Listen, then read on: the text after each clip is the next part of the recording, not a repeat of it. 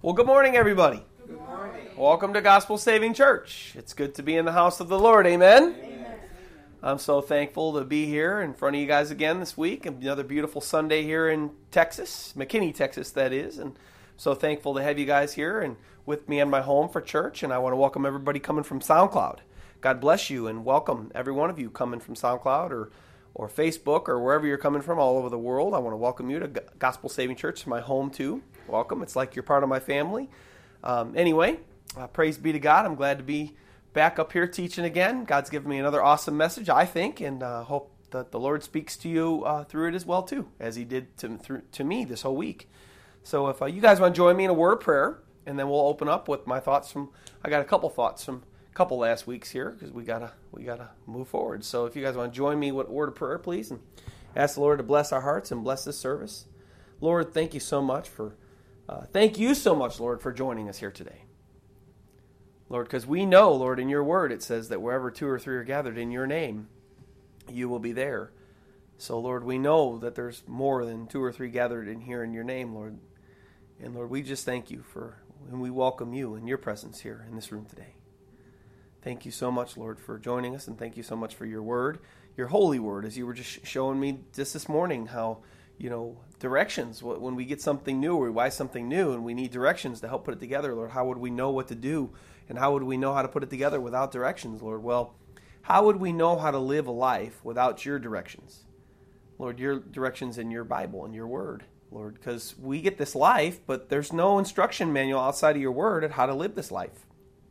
There's nothing that comes at birth to parents to give the children, hey, here's the life manual on how to be a child, or here's the life manual on how to be an adult. No. How to be a parent. No. Lord, we have your word, and that's the only direction that we get, if we're willing to turn to it, that we get to know how to use this life and run this life and to work this life. So, Lord, thank you, Lord, for giving us your direction and your guidance. Lord, we love you and we praise you. We pray that you continue to give us guidance here this morning. Help us to understand your word today. Speak to our hearts. And, Lord, let us be hearers of the word, Lord, and hearers of the word and doers, Lord, of the word, and not just hearers only.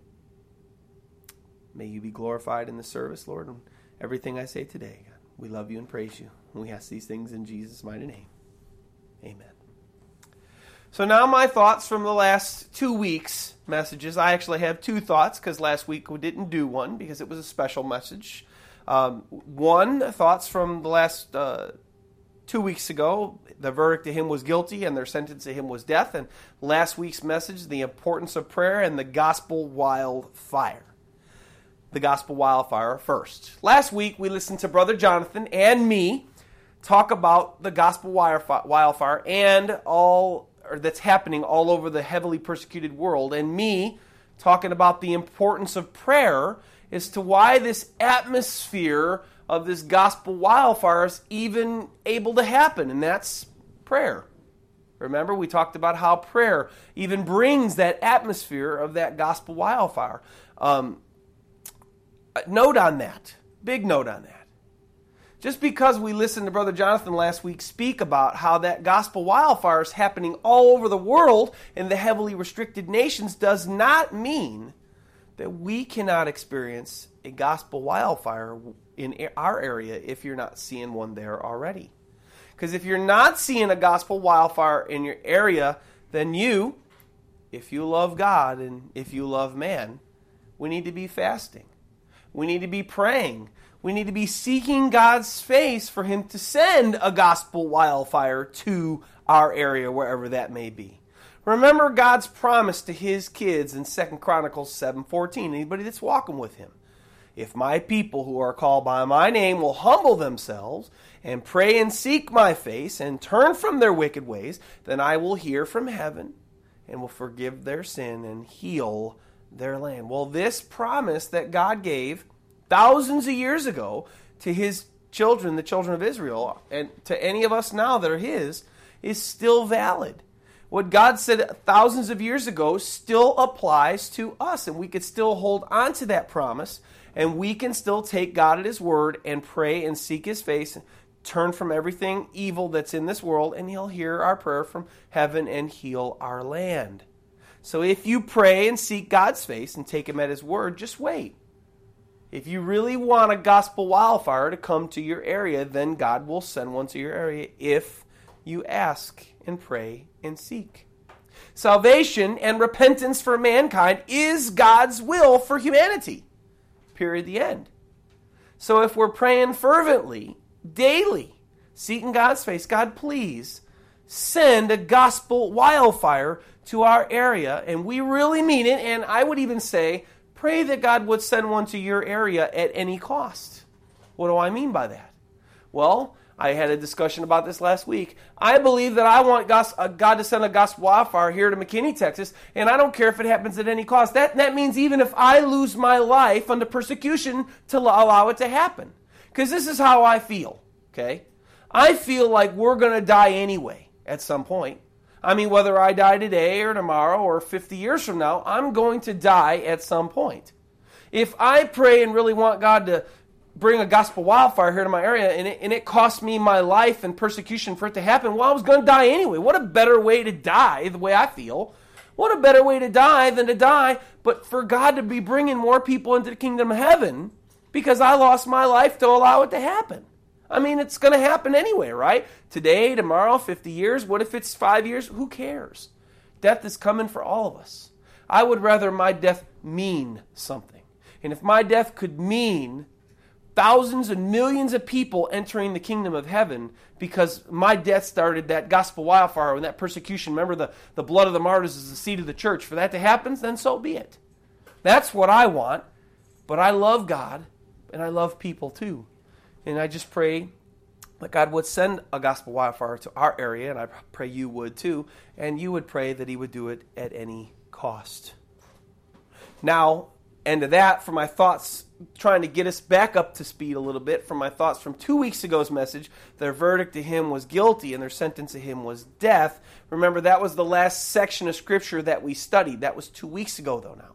So I want to refresh us again. Remember back 2 weeks ago, we read about how the religious leaders had a trial for Christ, but they had already had a verdict of guilty on him and a sentence of death on him before the trial ever began.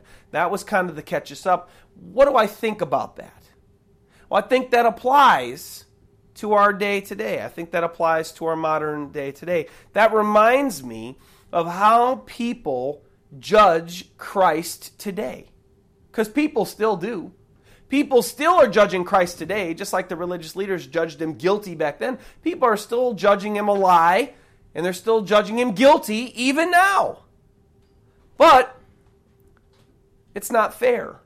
Because a lot of people judge Christ, but they only judge him because of what they've heard about him. They don't judge him on what they know intimately about him, like if they've studied him out, or like if you see a person, you know that old saying, don't judge a book by its cover. Well, it's not good if I just see somebody across the board and say, oh, I'm going to just judge that person, oh, that person's evil. That wouldn't be right, right? It would be okay, though, if I got to know them. And then I can lay down intimate judgment upon them, like even judgment upon, not bad judgment, like getting to know somebody. Wow, that person's really nice. Oh, wow, that person's really fair. That person's really kind. That's a judgment. You're making a judgment on the fact of how nice they are, or how mean they are, right? But you got to get to know them first. But it's not right to lay any kind of judgment or any kind of preconceived notion, that's another word to say, upon somebody that you've never met. Well, so many people judge Christ before they meet him, or before they know him, or before they read about him intimately. They judge him wrong or a lie, and they miss out on knowing the real him and what he's really like. So if that's you today, and you're listening to this message, I implore you, please don't judge Christ wrong or a lie on what you've heard about him. Please check him out personally for yourself to see who he really is in God's Word. And where would you find that? The Gospels of Matthew, Mark, Luke, and John. And please don't just read them over, because I've met a lot of people that have read the Bible. I've done that. I've read the Bible. But the problem is they've read the Bible, but they're reading it like a novel. Or like some encyclopedia. Just reading it just to read the Word. No, I ask you, instead of just reading it like that, read it slowly. Matthew, Mark, Luke, and John. And read it with one simple question in your mind. And as you're reading it, have this question in your mind, please. And this is how you'll get to know who Christ is, so that you can make an appropriate judgment upon him. Read it with the question of, why did Jesus really come to earth? Just as you're reading, just that one simple question. Why did Jesus really come to earth? And I can guarantee you, if you read the Word or listen to the Word or study the Word, Matthew, Mark, Luke, and John, the Gospels of Christ, with that one question, not quickly, but intimately, reading it slowly, taking it all in, getting the context of it, the answer to why Jesus really came to earth will melt your heart, and it'll blow you away, and it'll change your life. But if you just judge him wrong or a lie because of what you heard about him, you'll never come to the real knowledge of him and what he's really like, and you'll be missing out. And your miss out will be for all eternity, because if you don't know him now, because you don't care to know him now, you're not going to care to know him for all eternity. So you're going to cut yourself off from for all eternity. Just please go and check him out. Matthew, Mark, Luke, and John, and don't judge him by what you've heard about him. All right, on to this week's message. Title: The Terrible End of Judas the Betrayer. Let's read Matthew chapter 27, verses 1 through 10. Again, the title: The Terrible End of Judas the Betrayer. Matthew chapter 27, verse 1, if you want to read along with me. Bible says, "When morning came, all the chief priests and elders of the people plotted against Jesus to put him to death. And when they had bound him, they led him away and delivered him to Pontius Pilate, the governor. Then Judas, his betrayer, seeing that he had been condemned, Jesus, that is, being condemned, was remorseful and brought back the 30 pieces of silver to the chief priests and elders, saying, 'I have sinned by betraying innocent blood.' And they said, 'What is that to us? You see to it.' Then he threw down the pieces of silver in the temple and departed, and went and hanged himself. But the chief priests took the silver pieces and said, 'It is not lawful to put them into the treasury, because they are the price of blood.' And they consulted together and bought with them the potter's field to bury strangers in. Therefore that field has been called the field of blood to this day. Then was fulfilled what was spoken by Jeremiah the prophet, saying, 'And they took the 30 pieces of silver, the value of him who was priced, whom they of the children of Israel priced, and gave them for the potter's field, as the Lord directed me.'"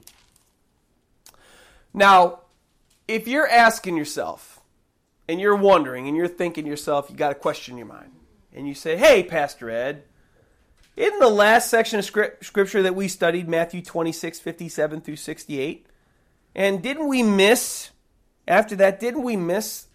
Matthew 26, 69 through 75? How come we're already in Matthew chapter 27? How come we missed a section of Scripture? Because if you know me and you've been listening to me for a while, as I've been teaching, you know that I teach verse by verse by verse. And maybe you're saying, "Hey, what happened? Did we skip?" Because you teach verse by verse by verse. Well, that's a good question, but the answer is no. I didn't skip Matthew 26, 69 through 75. I already taught that section of Scripture in the sermon titled, "It Happened Just as Christ Said." Remember, that day we studied Jesus' prediction of Peter's denial, and we studied that fulfillment of that, and that's exactly what we did not read over again. We didn't read 69 through 75, where we read about the actual event of Peter denying Jesus right there in the midst of Jesus' worst time. So, after saying all that, I want to start our section of Scripture. I don't want to leave anything out or leave any questions in anybody's mind, because yes, I do teach verse by verse. So 2 weeks ago, before we had our special message from last week from Brother Jonathan and me, we read about the ridiculous trial of Christ, where they judged him guilty and gave him the sentence of death even before the trial ever began. Today, we read our first part of our Scripture. We read about the next thing that happens to Jesus with the end account, or the last segment of Judas's life, the betrayer Judas's life. So in verse 1, we read over again, we read about the first thing that happens to Jesus after now he's been condemned by them. We read verse 27 or chapter 27 verse 1. He says, Bible says, when morning came, all the chief priests and elders of the people plotted against Jesus to put him to death. Notice it says, when morning came. Well, remember, they had a very late night or a very early morning trial against Jesus. Remember, it was very, very, very late at night. We're talking 10, 11, 12 o'clock at night, or even 1, 2, 3 o'clock in the morning. They had a very late trial. Remember, they wanted to keep that trial hidden from the masses so that people wouldn't know what was happening, and they could have defended him, all these thousands of multitudes of, his followers. They had this trial kind of discreetly, and deceitfully.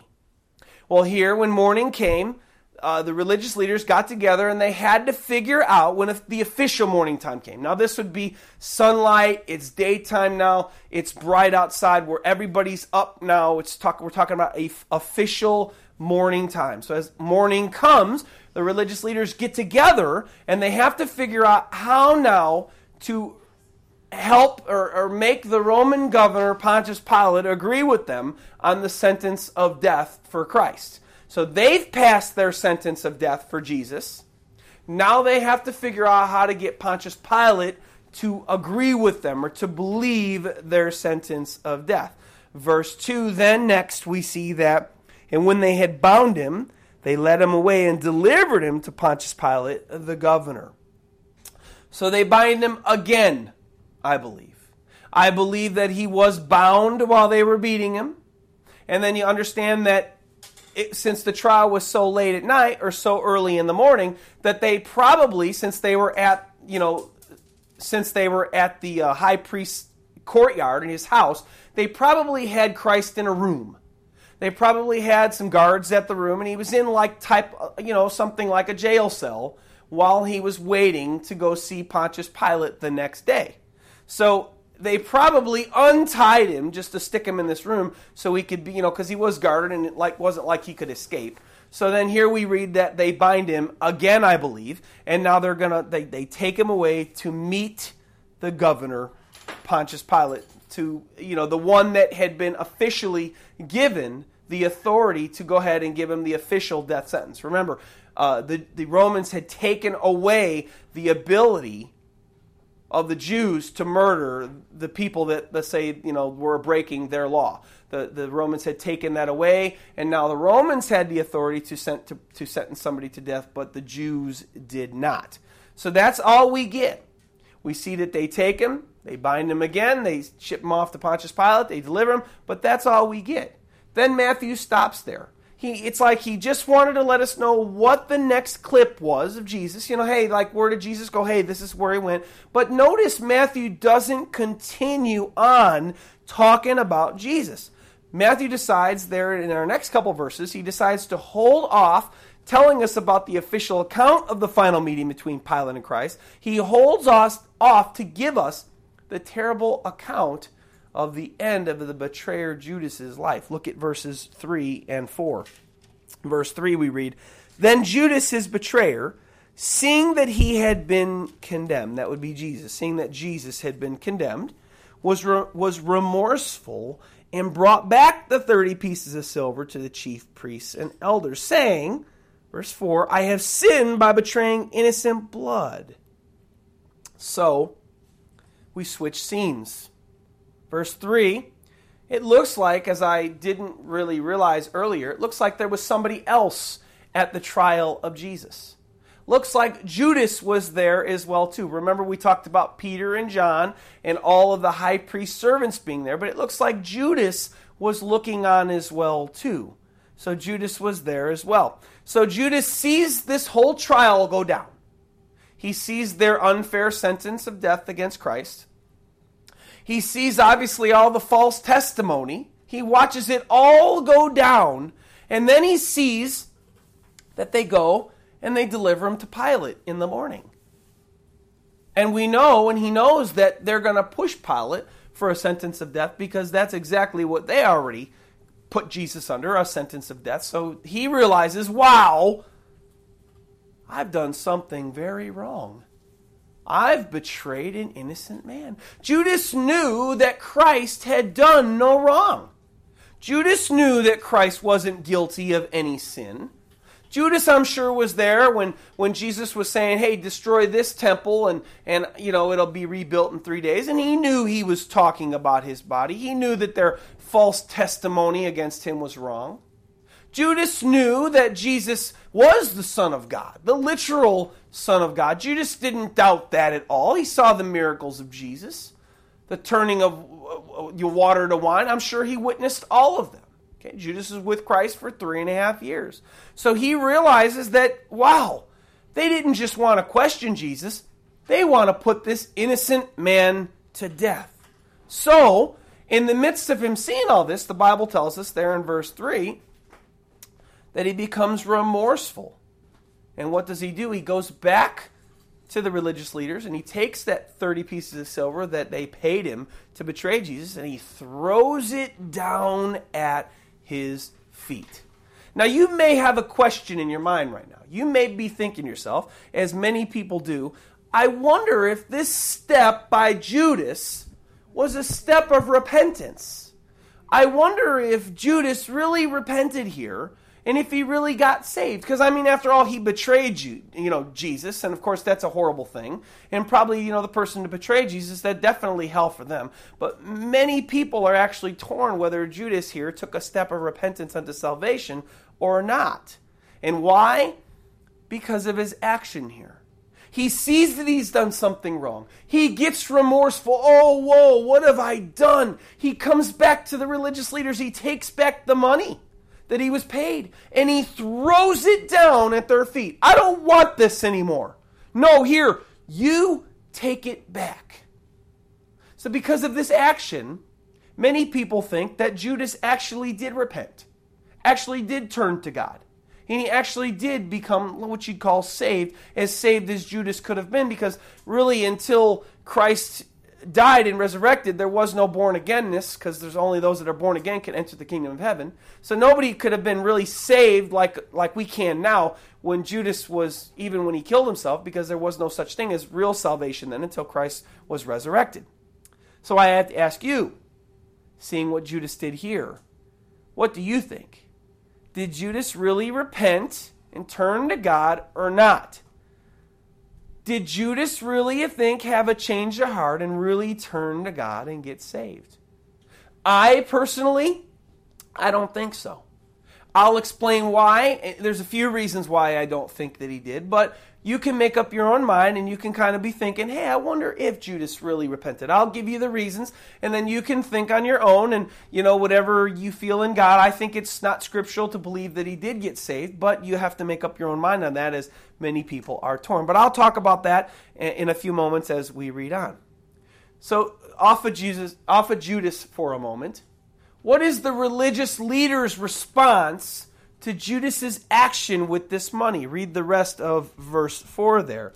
And they said, what is that to us? You see to it. Hey, I don't care. That's what we wanted. You did it for us. What is that to us? What do we care if your conscience convicts you, Judas? This is pretty much what they're saying to him. I don't really care about what you said. They're saying here to him, to us in the Bible, God's writing this down for us. We're not remorseful in the slightest bit, Judas.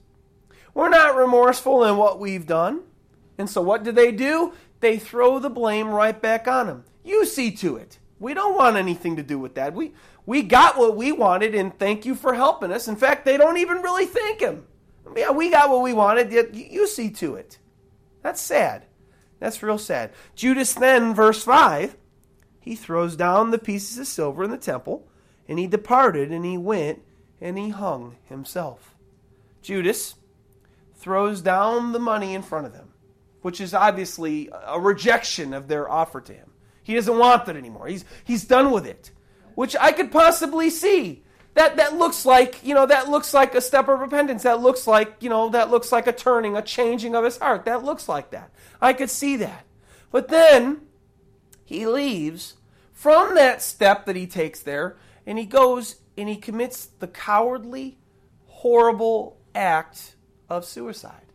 Or he takes the easy way out to escape the thought of his betrayal of the innocent man Christ that really would have haunted him the rest of his natural human life. See, Judas realized, I sinned. I betrayed an innocent man. Well, in case you realize this or you don't realize this, I had even mentioned this last night with my family or even this morning with my family about this, but sin, when you commit sin, when somebody commits sin, it's collateral.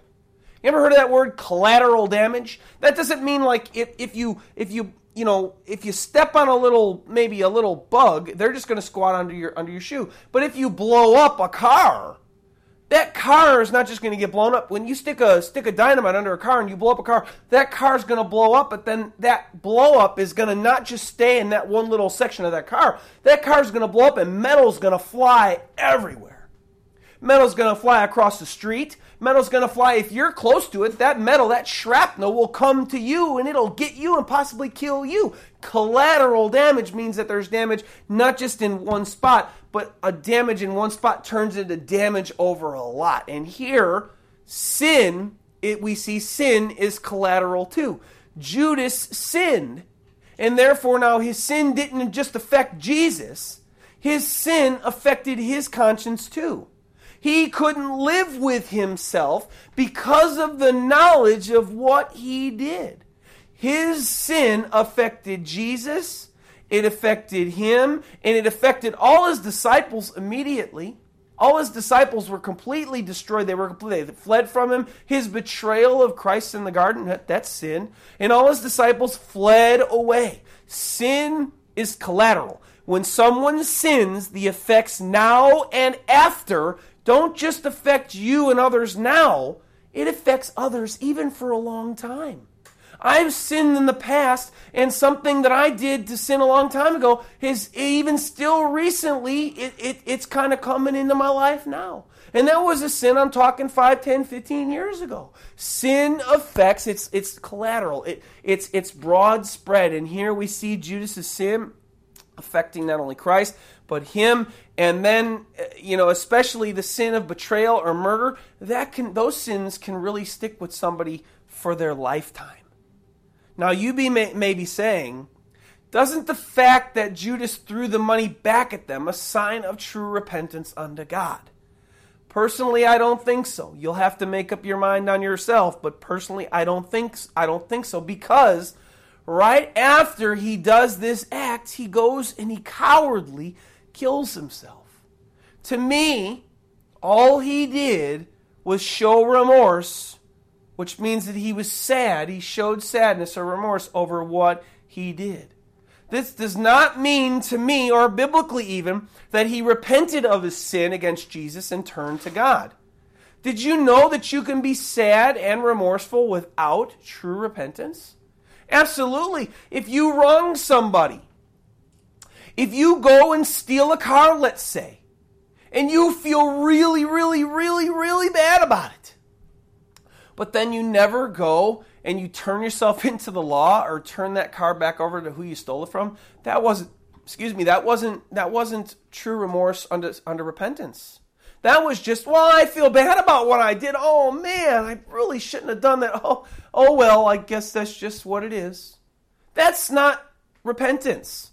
That's just remorse. I feel really bad about what I did, but you don't do anything upon your remorse. Now, yes, Judas turned back in his money, but he never said sorry to God.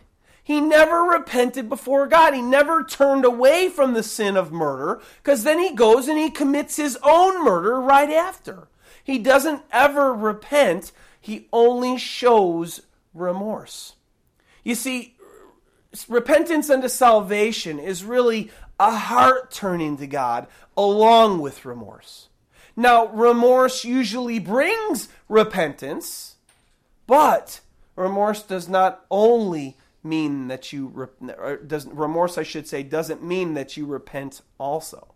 Usually true repentance involves remorse first. Yes, I realize I'm wrong. Oh man, I feel what I did was wrong. I feel terrible about it. Number 2, The second way the remorse would lead to salvation would be you cry out to God for your forgiveness of your sin. Oh, Lord, I'm so sorry for what I've done. Oh, Lord. And then you ask for forgiveness. And then 3, the remorse that leads to repentance would be then you turn away from your sin.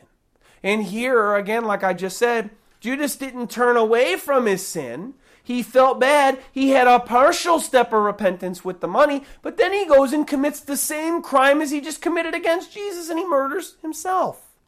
Jesus gives us a picture of true repentance in Luke 18:10 through 13. He says this. It's a parable. He says, 2 men went up to the temple to pray. One a Pharisee and the other a tax collector. The Pharisee stood and prayed thus with himself, God, I thank you that I am not like other men, extortioners, unjust, adulterers, or even as this tax collector. So there's 2 men. One's a religious leader, one's a religious nut, and the other one is a tax collector, what the Jews would have considered a sinner. So the religious leader here, he's, oh, Lord, oh, man, Lord, I thank you that I'm, so godly, and oh, Lord, yet he's a sinner. But what does the tax collector do? He says, and the tax collector standing afar off, verse 13, would not so much as raise his eyes to heaven, but beat his breast, his chest, saying, God, be merciful to me, a sinner. He was crying out to God for forgiveness of his sin.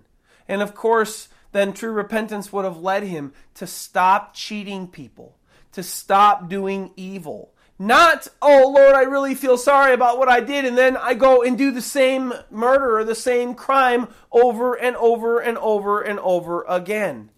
To me here, I do not see Judas as going to the full step of repentance. I see him feeling sorry about what he did and taking a step to just make his conscience feel a little bit better and turning the money back into them. But then the fact that he goes and he commits the same crime as he just sat there and was remorseful for does not show me that he repented at all. I do not see it at all. That's the first reason why I do not believe Judas was actually repentant unto salvation. There's other reasons, though. There's 2 other reasons, though. And those reasons are words that Christ spoke. And this first set of words are Christ at the Last Supper table or floor where he was sitting with his disciples. And he says this in Matthew 26:24. With Judas there, he says, the Son of Man indeed goes just as it is written of him. But woe to that man by whom the Son of Man is betrayed.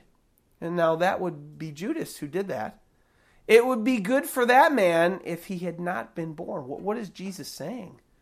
Well, I mean, hanging, that's a few moment experience.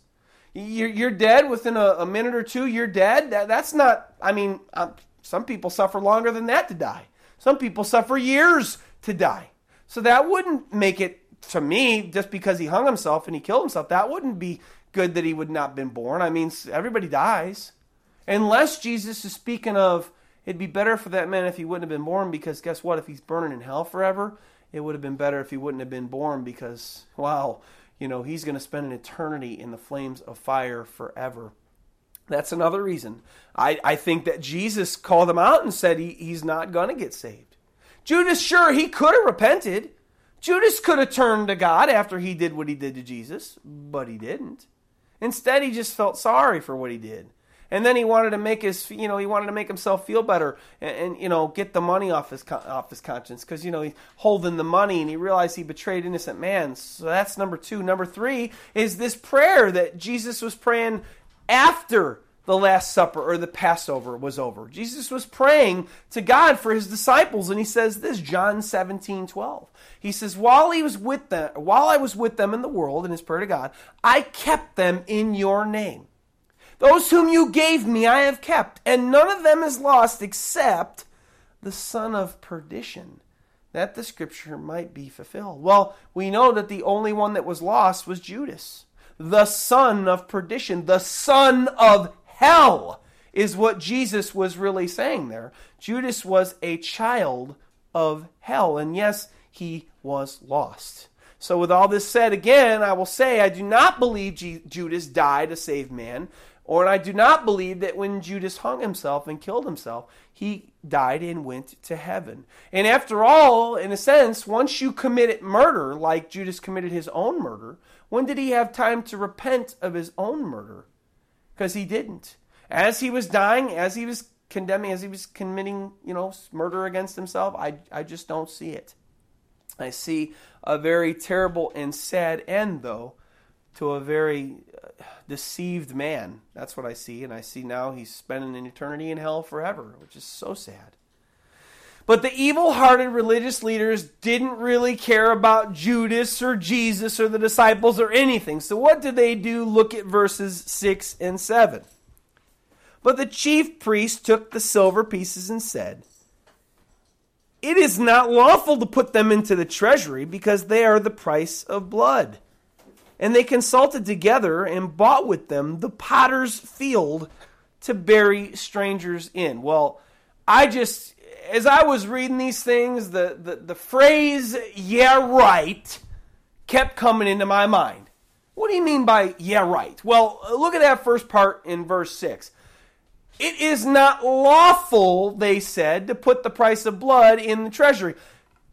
In my eyes, since when were they considered about being lawful? These are the same people that just condemned an innocent man for doing nothing wrong. And yet they're concerned about being lawful. These are the same guys that just for show had a trial. A trial for what? A trial, they already had him condemned even before the trial. They were not concerned about being lawful at all. Yet here, they're so concerned about the blood money going back into the offering, into the temple money, and because they said, "Oh, well, it's not lawful." Well, yeah, right. Give me a break. These guys were not lawful at all, no matter what you think. They weren't lawful at all. They only wanted to look lawful in order to let the people think that they were lawful. They were not lawful at all. And then verse 7. Yeah, right. And they really loved the people. And they were concerned about being lawful. And look, they consulted together and bought with them the potter's field to bury strangers in. Yeah, right. They didn't love people at all. Here we see that they take the blood money. And what did they do? They take the blood/betrayal money and they go buy a field that, guess what? To bury people in that weren't Jewish, that were in the land. Strangers, or those who weren't Jewish, right? Which means that they didn't even love or respect Gentiles enough to bury them in the same graveyards as the Jewish people. Wow. Yeah, these guys were just full of love and compassion. Yeah, right. That's wrong. Just the opposite. These fellows were truly heartless and purely evil people. And here, they just show their real true colors even more here by their response to Judas and what they do with this blood and this betrayal money.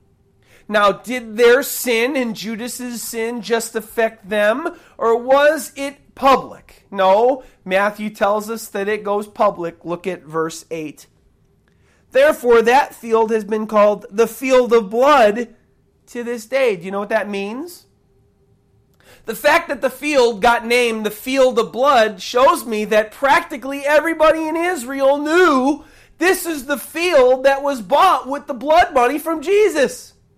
This is that money. Oh yeah, this is that money. This is that field that Judas, that was bought with the money that Judas betrayed Jesus with and betrayed him to death with. So remember what I told you earlier about sin being collateral? Yes, Judas's sin affected all of Israel. All of the Jews knew, hey, this is that field. Go bury the Gentile that died here. Go bury him in that field. That's just the field. That's the field of blood. That's the field that Judas betrayed Jesus with, that 30 pieces of silver. That's the field that they bought there. I mean, sin is collateral. So the whole field gets nicknamed the field of blood. And Matthew finishes out this section of Scripture telling us that God was not surprised as he foretold all of this happening hundreds of years before it happened. Look at verses 9 and 10. Then was fulfilled, Matthew says, what was spoken by Jeremiah the prophet, saying, and they took the 30 pieces of silver, the value of him who was priced, whom they of the children of Israel had priced, and gave them for the potter's field as the Lord directed me. So Jeremiah the prophet spoke of this thing happening hundreds of years before Christ ever died, before Judas ever betrayed Jesus. And personally, I have to say at this point, I love prophecy. It's such a proof that the Bible is accurate and the Bible is correct. And the Bible is always absolutely accurate. Now, out of all the people to die and go to hell, because I do believe Judas died and went to hell. Out of all the people to die and go to hell since Christ came, I'd have to say that the account of Judas and the death of Judas and his eternity in hell has to be the most terrible and heart-wrenching one of them all. To me. You may be asking why. He was an evil man. Why is that the most terrible and heart-wrenching, one of them all, Pastor Ed? I mean, Judas, he was an evil man. Look at what he did. He betrayed Christ. Well, here's why. As I said earlier, Judas hung around with the disciples and Jesus for 3.5 years. He had lots of great spiritual benefits. He heard all the teachings of Christ, and we know those teachings were meant to bring people to salvation. And yet with all that he had, he saw the miracles. He was there. He saw what Jesus did. He saw how they treated him unfairly. Yet he was the one, even with all those benefits, he was the one that he did not take advantage of them. He ended up dying, going to hell, where he still remains today, and where he will remain for all eternity. To me, that's sad. Judas was so privileged. Judas had it all right there in front of him. He had the Son of God living before him. The very word of God being spoken to him all the time. And yet, he didn't take advantage of it. And he ended up dying and going to hell, where he is now and wherever will still be. But we can't just look to Judas and his privileges. We have to look at, right now, there's an entire society that's sharing some of the same privileges that Judas did, and yet a majority of them are wasting them and spending an eternity in hell, just as Judas wasted his spiritual privileges. Didn't do anything with them. He's dying in hell right now. And the people of this society that I'm speaking of, they're not only on their way to hell now, but there's been a majority of them in the past that have wasted these great spiritual privileges that they've had, and they're already spending an eternity in hell. And what society am I speaking of? Because I only know one personally myself. The society that I'm speaking of personally right now is America and Americans. And why? The majority of these so-called American Christians and Americans as a whole that have lived and died and are still alive right now are all wasting their spiritual privileges that God has given this country. Most, even so-called American Christians and most Christians as a whole, all practice the things that God hates, but still profess themselves to be Christians. Most so-called American Christians think that abortion, which is murder, is okay. And they've even ended up having abortions. Yet God says, do not murder. One of the top 10 of all time. God says, do not murder. Yet, Christians or so-called Christians in America think that abortion's okay. Most so-called Christians think that homosexuality and homosexuals and all that they practice and all that's okay. God loves them and they're just fine like they are. They can have whatever sexual preference they want and they desire. Pastor Ed, they're born that way. And, and they're still saved and on their way to heaven because, God loves them too.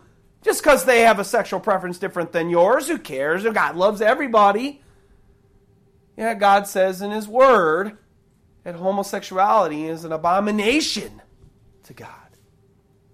Pretty much, straight up, sadly, most self-proclaimed American Christians who I know and who I've met over the last 15 years since I've turned my life to Christ live like this passage of Scripture that's in Galatians 5:19 through 21, where Paul writes, "Now the works of the flesh are evident, which are adultery, fornication, uncleanness, lewdness, idolatry, sorcery, hatred, contentions, jealousies, outbursts of wrath, selfish ambitions, dissensions, heresies, envy, murders, drunkenness, revelries, and the like."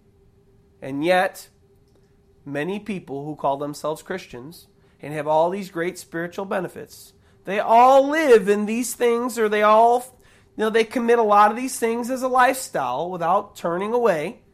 And Paul tells us, of which I tell you beforehand, just as I also told you in time past, that those who practice such things will not inherit the kingdom of God. We have a whole society of Americans, of a majority of which consider themselves to be saved and on the way to heaven. Yet, a majority of which commit adultery. They're in fornication. They commit sorcery. They hate people. They're constantly in contention. They're jealous of everything. The outbursts of wrath. Look at the anger and the rage that's in our country right now. They're in heresy. They teach against the Bible. They're in heresy. They're in envy. They're murderous. They hate people. Jesus said if you hate somebody without a cause, you're guilty of murder. And yet, as many spiritual blessings and spiritual privileges that we have in this country, most American Christians waste them and they live in sin. And look what Jesus said, not only Paul, look what Jesus said upon and to these people who are living like this, even no matter what they say. Matthew 7:21 through 23, despite what they say, look what Jesus says, "Not everyone who says to me, 'Lord, Lord,' shall enter the kingdom of heaven. But he who does the will of my Father in heaven.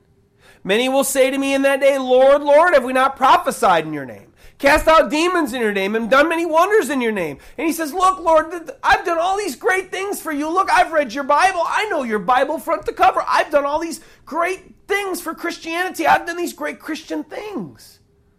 But yet Jesus said, 'Not everyone who says to me, Lord, Lord, shall enter the kingdom of heaven.' He says, 'And then I will declare to them,' verse 23, 'I never knew you. Depart from me, you who practice lawlessness.'" You who practice sin, even though you think I'm your Lord, even though you think you've done a lot of great Christian things, even though you call me Lord, I'm going to tell you I don't know you. Because guess what? The majority of your life is spent in committing sin. The majority of your life is spent in practicing sin. Be gone from me. For it's only those who do the will of my Father in heaven that shall go to heaven. Now, yet just like Judas, American Christians have such amazing, wonderful spiritual privileges. You may be saying, what spiritual privileges do American Christians have, Pastor Ed? Well, you may not know this, but the average American household has about 5 Bibles in it. 5 Bibles in the language that they speak. There are other countries, Pakistan, China, Indonesia, Russia, where Christians may have only 1 Bible per church, ladies and gentlemen. Here, America has a minimum or an average of 5 Bibles in English or Spanish or whatever language they speak in their household. Yet in other countries, they have 1 Bible or 5 Bibles for a church of 100. They have to share their Bibles, ladies and gentlemen, in China. 1 Bible may be for a church of 50, and they have to tear out the pages, and each Christian may get a page for that week or that month. Then they have to come back and they have to trade it. But yet we have a minimum or an average of 5 Bibles in every American household. We in America here have things on the internet called the Blue Letter Bible. So we can do a Google search or type in Blue Letter Bible and we can have a concordance. We can see the Bible in multiple languages. We can see the Bible in the King James, and we can have a concordance and find out the original meanings to those words. And we have all that. We have Bible Gateway. We have Bible Hub. We have the internet to search the Bible. Well, that's not it. We have more. We have Bible apps for our personal super smartphones, as people call them. And this Bible app, this one particular Bible app called the YouVersion Bible app. And in case there are any real Christians that are listening to me out there, there is an app called the YouVersion Bible app. And this Bible app has 1,115 versions available. And that would all be for 799 languages. And a whole majority of Americans have smartphones. And they all have the ability to have this super smart Bible app that almost has 800 languages and 1,115 versions available. That would be for all those languages that are supported. And on this Bible app on your phone, or you can go on the internet and watch this, you can either read the Bible in 1,115 versions or 799 language. You can listen to it and all that. And you can even watch Bible TV. That's what we got in America. That's just a little. As well as there's all kinds of Bible apps or listening Bible apps on our smartphones. That's that arena. You can Google on your internet. Majority of Americans have internet. You can Google any Bible answer or question and it'll come up. Any question about the Bible? Google it. It'll come up. You can Google any proof of the Bible, like prophecy, archaeology, history, and there you'll have it. It just, pops up. How many times did Christ talk about this? What did Christ say about the end of the world? And there it is. How many years before Christ lived did the Bible say that he came? Then there it is. It'll pop it up. It'll show you the prophecy. It'll show you the throne. We have all these great spiritual privileges. All the proof of the accuracy and the inerrancy of the Bible and all the answers galore that we want. Yet with all these great spiritual privileges that we have, American so-called Christians live in the most wicked sins, and they're on their way to hell. People know the Bible here so well, but they don't live it. If you've ever wondered, every time I pray, and I probably close our prayers a lot of times in this, I say, Lord, help us, those that are listening, not to be just hearers of the word only, but help us to be doers of the word. America has a Judas problem. America has a hearing problem. We hear the word only, but we don't do it. We hear it. Oh, it sounds really good. But then when it comes down to doing what God says, people aren't interested in that. People aren't interested in Jesus being their Lord. They just want a feel-good message. And this is our problem in America. And we have many of them. We have a Judas problem.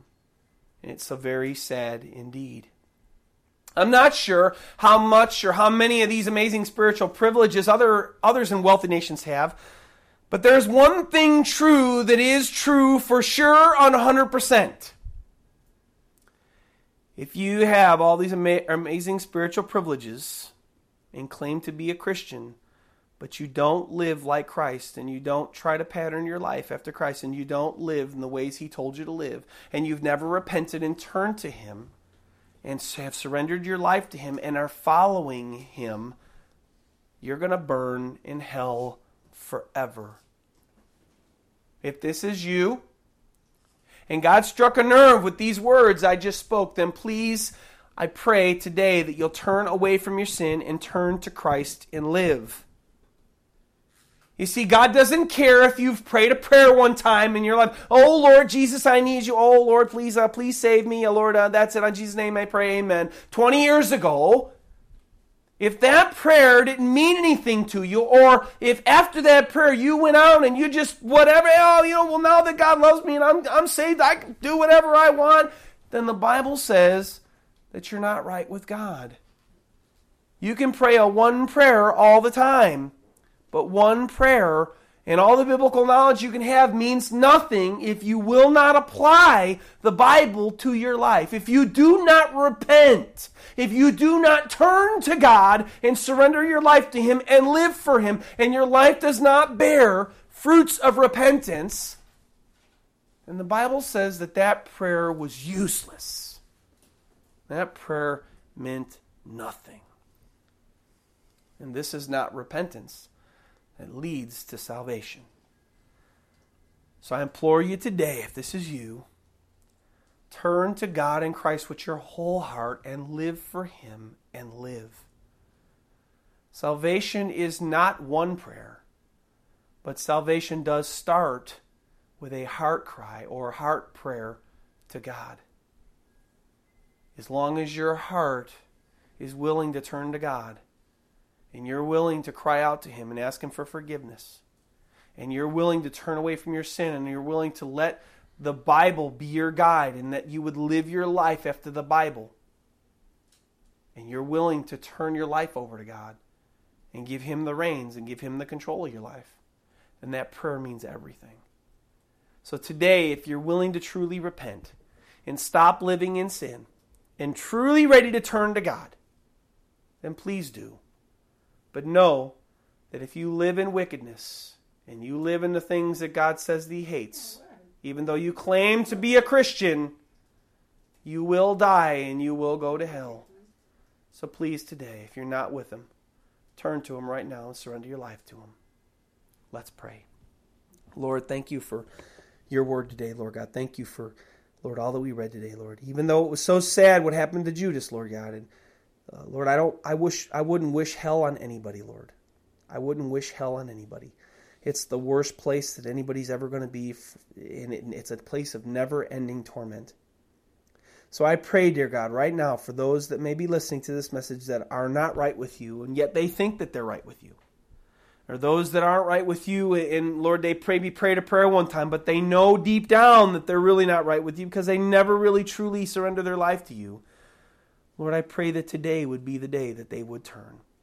Today would be the day, Lord God, that they would surrender all to You and repent of their sins. Repent of the working of the living in the sin, Lord God, because it has to stop.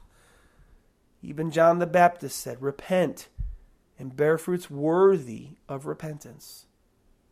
And that's a life of holiness, a life of us becoming more like You. Not a life of, I prayed a prayer and now I can go out there and do whatever I want.